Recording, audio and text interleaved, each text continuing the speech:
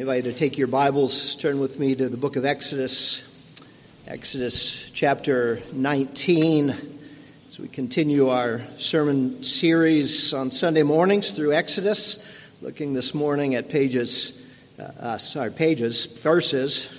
16 through 25. For those of you who didn't bring a Bible, on page 61 in the Pew Bibles, in front of you, you can find our passage. Exodus 19, beginning in verse 16.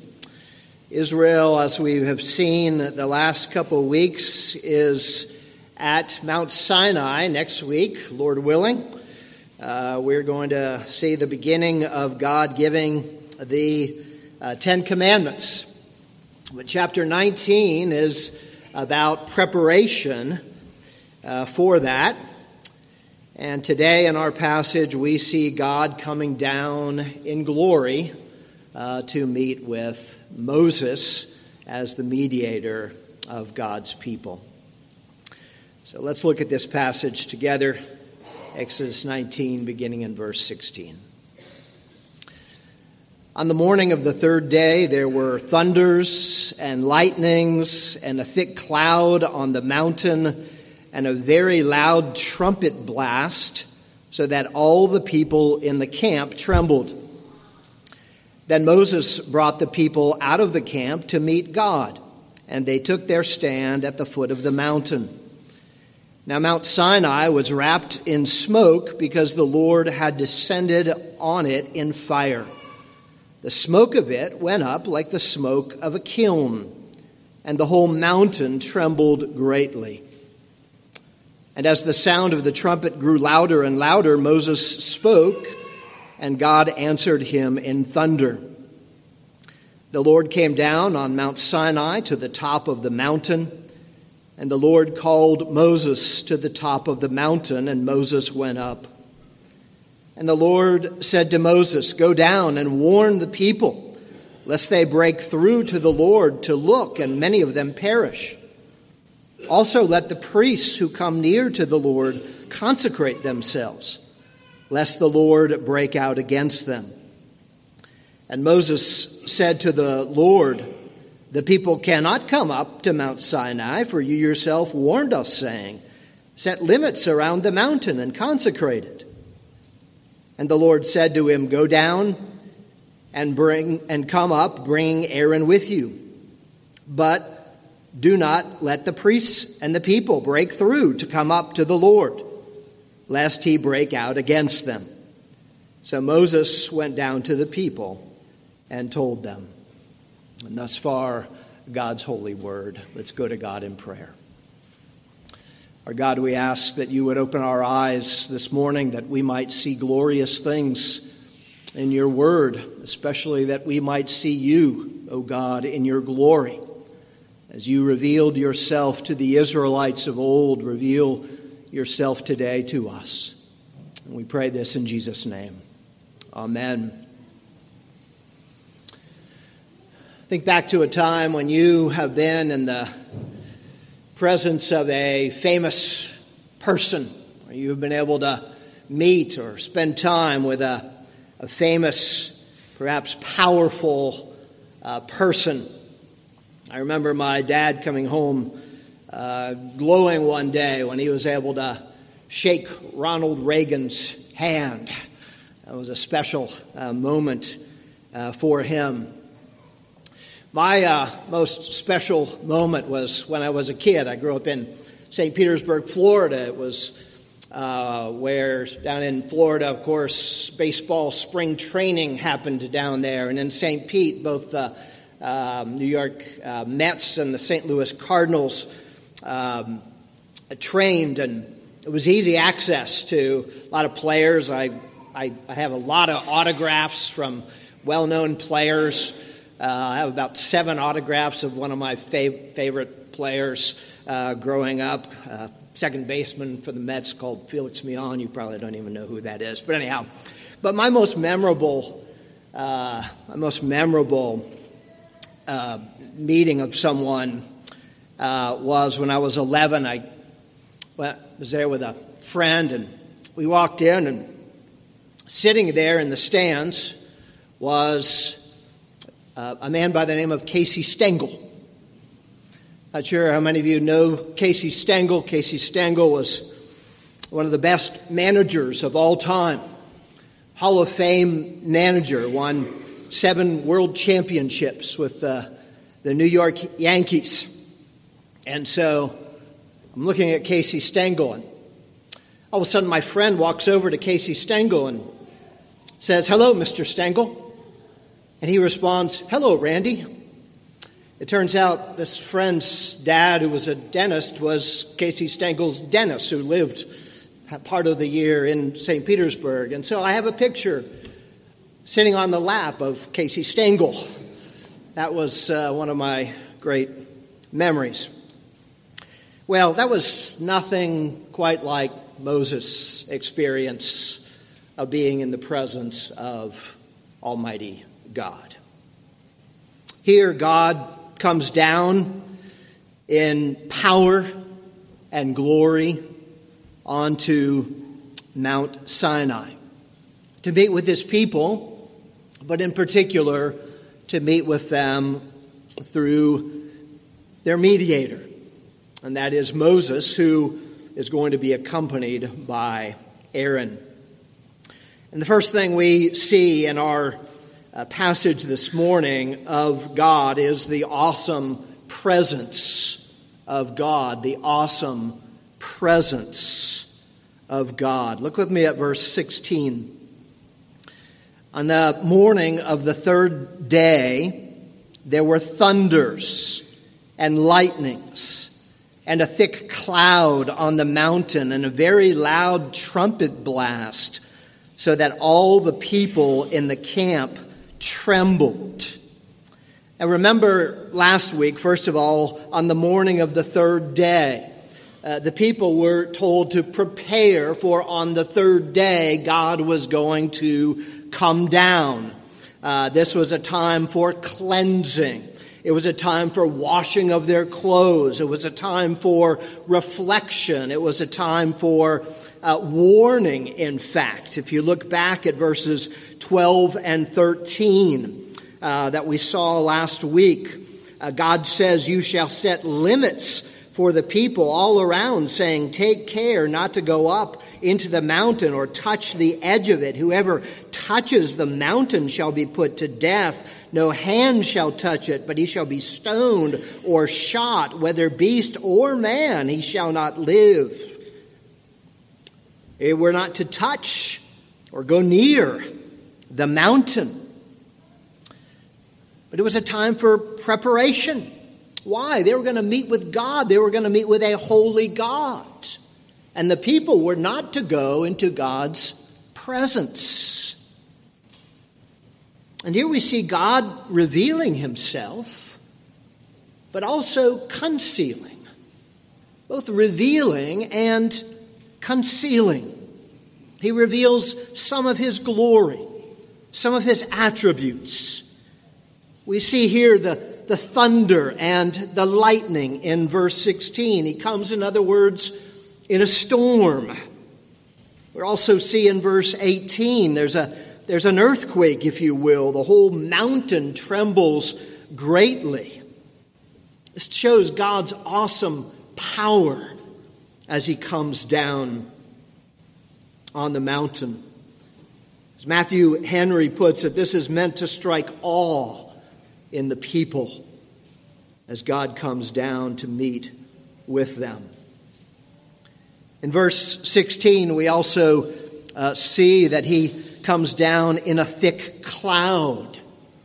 This is part of storm imagery. It's also associated oftentimes with God in the Bible, that God comes in a cloud. Again, we see a mystery because clouds both reveal God's presence and conceal God's presence as well. And we also see here in verse 16 a very loud trumpet blast. A trumpet would be proclaiming the coming of a king. A king is coming. when the trumpet blows. With the result, as we see at the end of verse 16, all the people in the camp trembled. This is not just a godly fear and reverence. They are literally trembling at the terrible majesty of God. In fact, we don't see it here in the book of Exodus, but the book of Hebrews tells us that Moses said, "I tremble with fear in the presence of God, the mediator himself." In verse 17, we read that Moses brought the people out of the camp to meet God, and they took their stand at the foot of the mountain. Again, not beyond the limits set. We see that in verse 21. God tells Moses, "Go down and warn the people lest they break through to the Lord to look, and many of them perish." So they're not to go beyond the limits, but they go and come close. They come to the limits and take their stand at the foot of the mountain.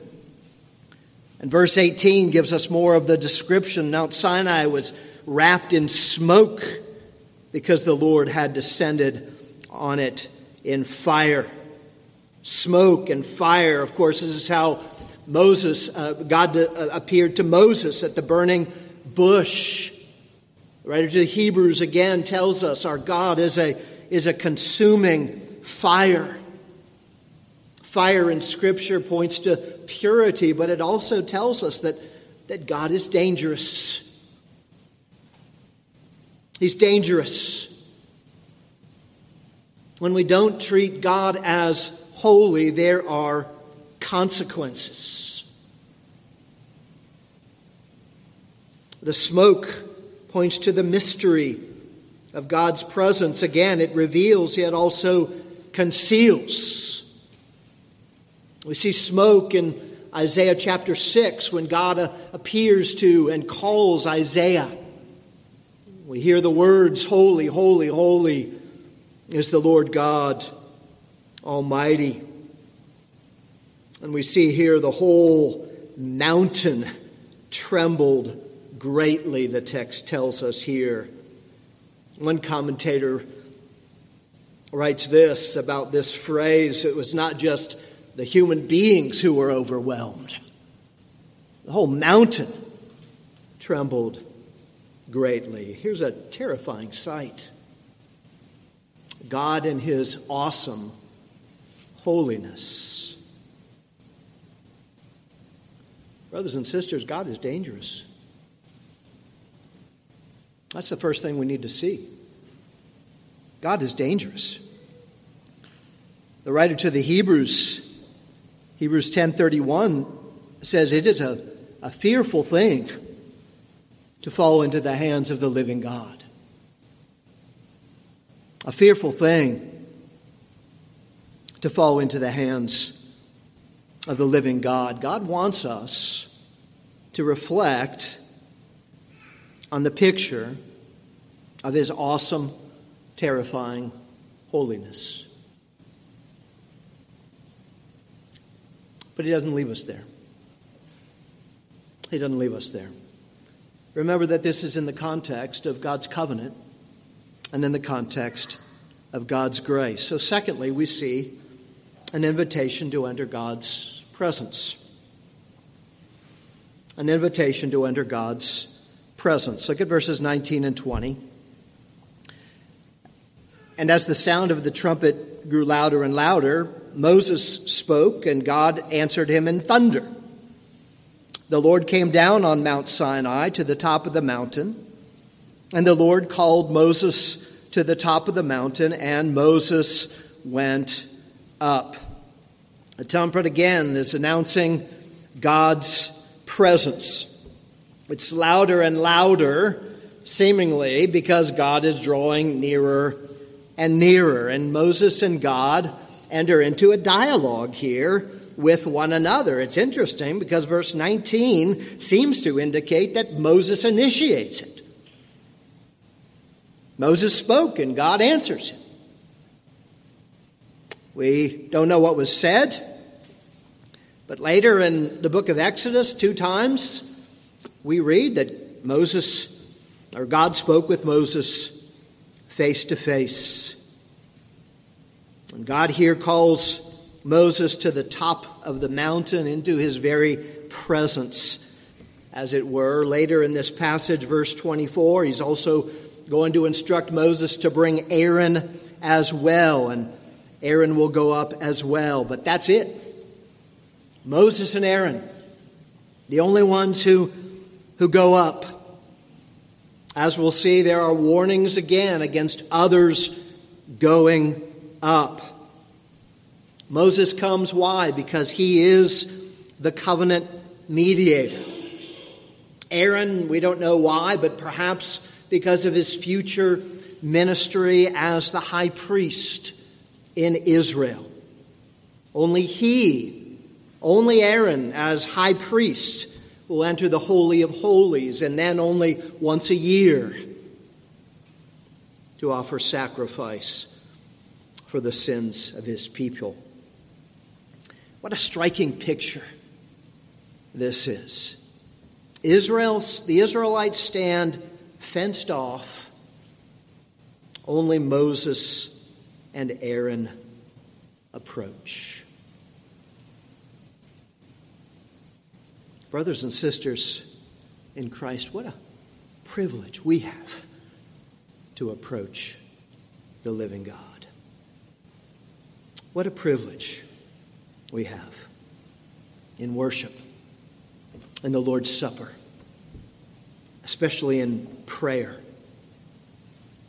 In Hebrews chapter 4, verse 16, which Hebrews reflects much on these verses and these passages in the book of Exodus. The context is of Christ, our great high priest. With regard to prayer, the writer of Hebrews says, "Let us then with confidence draw near to the throne of grace, that we may receive mercy and find grace to help in time of need." And of course, this comes for us only in Christ, our covenant mediator, our high priest, and only, of course, in the new covenant.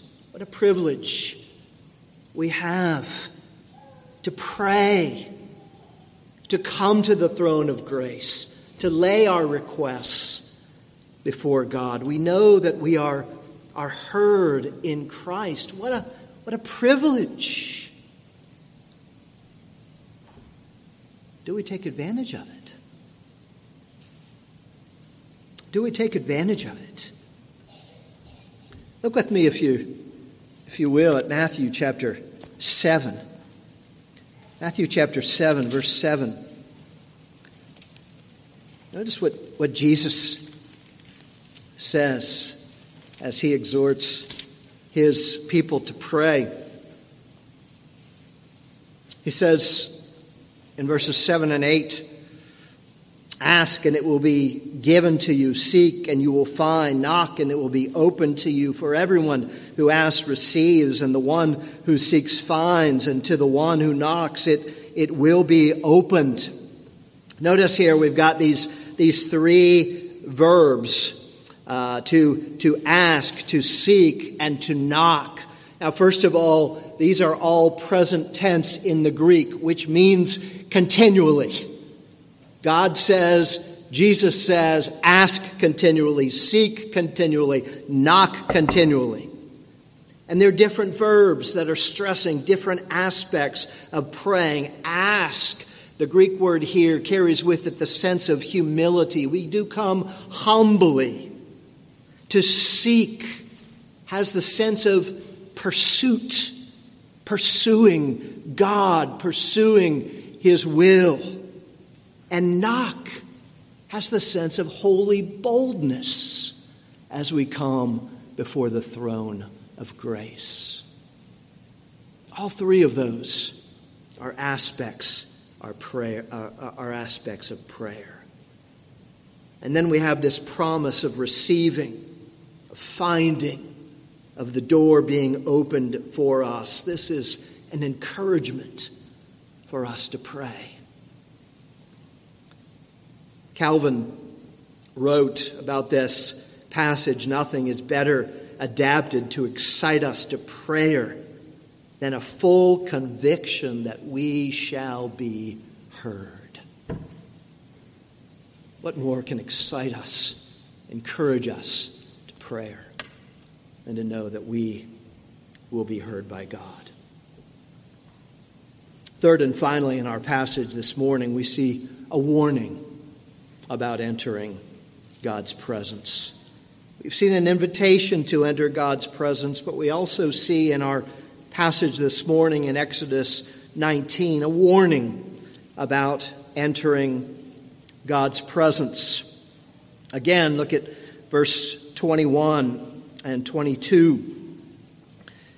The Lord said to Moses, "Go down and warn the people, lest they break through to the Lord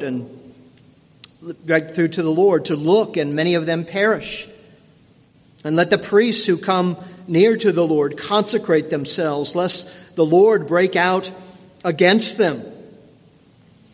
And notice the exchange here. Moses responds in verse 23. Moses said to the Lord, "The people cannot come up to Mount Sinai, for you yourself warned us, saying, 'Set limits around the mountain and consecrate it.'" Moses' response, he's kind of irritated. "God, I've already told them that." Go back and read, God, verses 12 and 13. I've already told them not to come up. You know, I repeated things to my kids a lot, kind of the same thing. You know, your parents, you probably did the same things. They're important things. And you probably got the same response. "Dad, you told us that before." Over and over. So Moses is doing here. "God, you told me that already. I told them that already." How does God respond? Well, he tells him again, verse 24. The Lord said to him, "Go down and come up, bringing Aaron with you. But do not let the priests and the people break through to come up to the Lord, lest he break out against them." One more time, for good measure. It's important that they get this message. Why would they break through? Possibly out of curiosity. Doug Stewart says in his commentary, possibly to see God up close. Maybe to see what the gods know.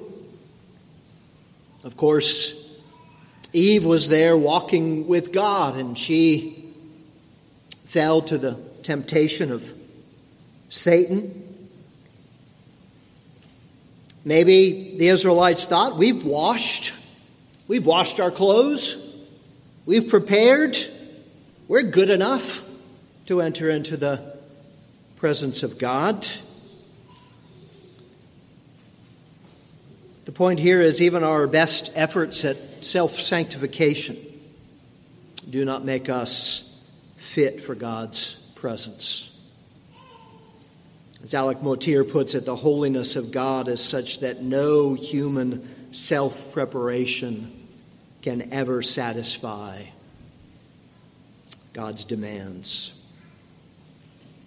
Our holiness, whatever level we can achieve in this life, can never match God's. Our best efforts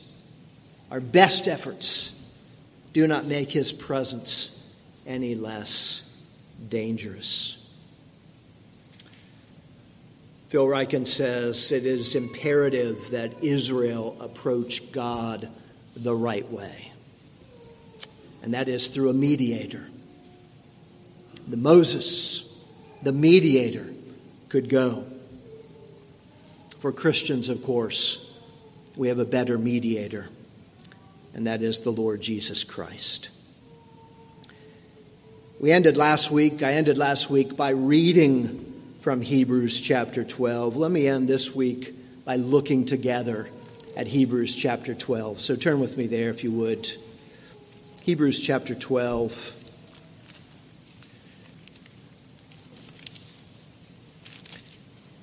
beginning in verse 18. Hebrews 12, beginning in verse 18, which describes in many ways this picture we've been looking at in Exodus chapter 19, beginning in verse 18.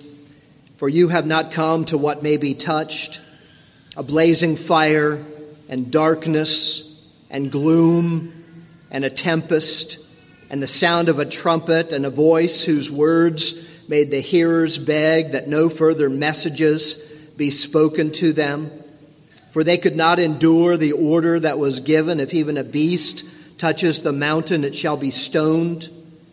Indeed, so terrifying was the sight that Moses said, I tremble with fear. But you have come to Mount Zion and to the city of the living God, the heavenly Jerusalem, and to innumerable angels in festal gathering, and to the assembly of the firstborn who are enrolled in heaven, and to God the judge of all, and to the spirits of the righteous made perfect, and to Jesus, the mediator of a new covenant, and to the sprinkled blood that speaks a better word than the blood of Abel. We see two mountains. Sinai implied, Mount Zion referred to specifically the heavenly Jerusalem, or in other words, we see the two covenants, the old and the new covenant, and the contrast of fear versus joy and confidence of these two mountains, these two covenants. Here in verses 18 and 19, we see a description of Sinai. In verse 19, it said the hearers begged that no further messages be spoken to them. We don't see that in Exodus 19, but when we get into Exodus chapter 20, we're going to see that the Israelites say to Moses, they plead with him, you speak to us, Moses, because we don't want to hear this voice, this scary voice anymore. Verse 21. Again, as I said earlier, Moses said, I tremble with fear. It's not in Exodus, and yet Moses himself is still fearful. And again, the law is good. It's a good gift from God, but the point here is that the law alone does not save. Reliance on the law, reliance on our good works, in other words. Reliance on being a good person, in other words, does not save. We're not saved by what we do. It only leads to condemnation. God is lawgiver. God is judge, or as the writer to Hebrews will say later at the end of this chapter, he is a consuming fire, verse 29 says. What we need is a mediator. And that's what we see in verses 22 to 24 here in Hebrews chapter 12. Look in particular at verses 23 and 24. It says, we come to the assembly of the firstborn who are enrolled in heaven, and to God, the judge of all. Notice that he's still called the judge of all here. God is the judge. We need to understand that. We need to uphold that. But notice in verse 24, unto Jesus, the mediator of the new covenant. Moses was the mediator under the old covenant. Here is Jesus, the mediator of the new covenant. A mediator who intercedes. The mediator who stood in our place and took our punishment on himself. As the hymn writer puts it, in my place condemned, he stood.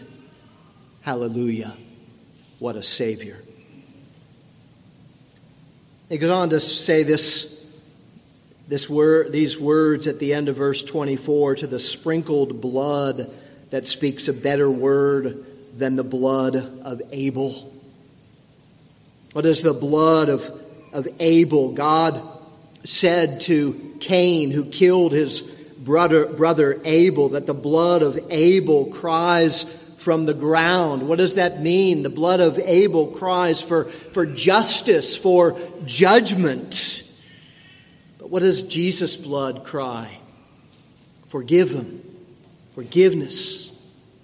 salvation, life. That's what the blood of Jesus cries. He perfectly kept the law. He took God's punishment on himself on the cross.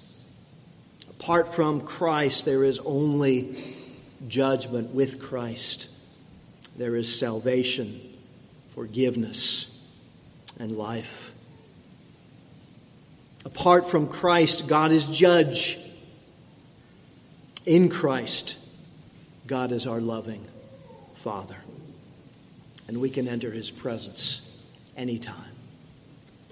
All of this because of the blood of Christ, his death on the cross. And that's what we come for the rest of this service to remember this morning. In the garden before his arrest, as we prepare now for the Lord's Supper, Jesus prayed, "Father, if possible, take this cup from me." That cup, of course, as we've said many times in this church, the cup of God's wrath.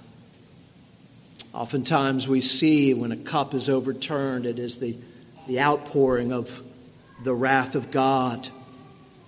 He prayed, if possible, "Father, take this cup from me." But on the cross, what does he cry? my God, why have you forsaken me?" My God, as if he has no longer Father. He's estranged, in a sense, as he takes the wrath of God. Why? In our place, condemned, he stood, taking God's judgment on himself. We can come to God because Christ died on our behalf, taking God's wrath on himself. So as we come this morning, this table is only for those for whom Christ died. Those who belong to him, those who believe in him, who desire to lead a holy life, to walk with the Lord Jesus Christ. This supper is for those who are trusting in Christ for their salvation, who are members of an evangelical church. Parents with children, we encourage you, we allow children to the table only after they have made their public profession of faith. Many children may have already made a private profession of faith in the Lord Jesus Christ, but we ask you to hold off from letting them partake of the Lord's Supper until they meet with elders and then make a public profession of faith. But for all who love the Lord Jesus Christ, who have made a profession of faith, who are members of his church, this supper is for you. Let's go to our God in prayer. Father, how we thank you that you are a great and loving God. How we thank you that we indeed have no right to approach you in your majesty. And how we thank you that we have a gracious and glorious mediator who has opened the way into your presence. And so, O God, we pray that you would help us as we come to this means of grace, that we can commune with you, that we can grow in grace, O God, as we partake of the Lord's Supper. So we give you thanks. We pray that you would use this to grow us in you. We ask this in Jesus' name. Amen.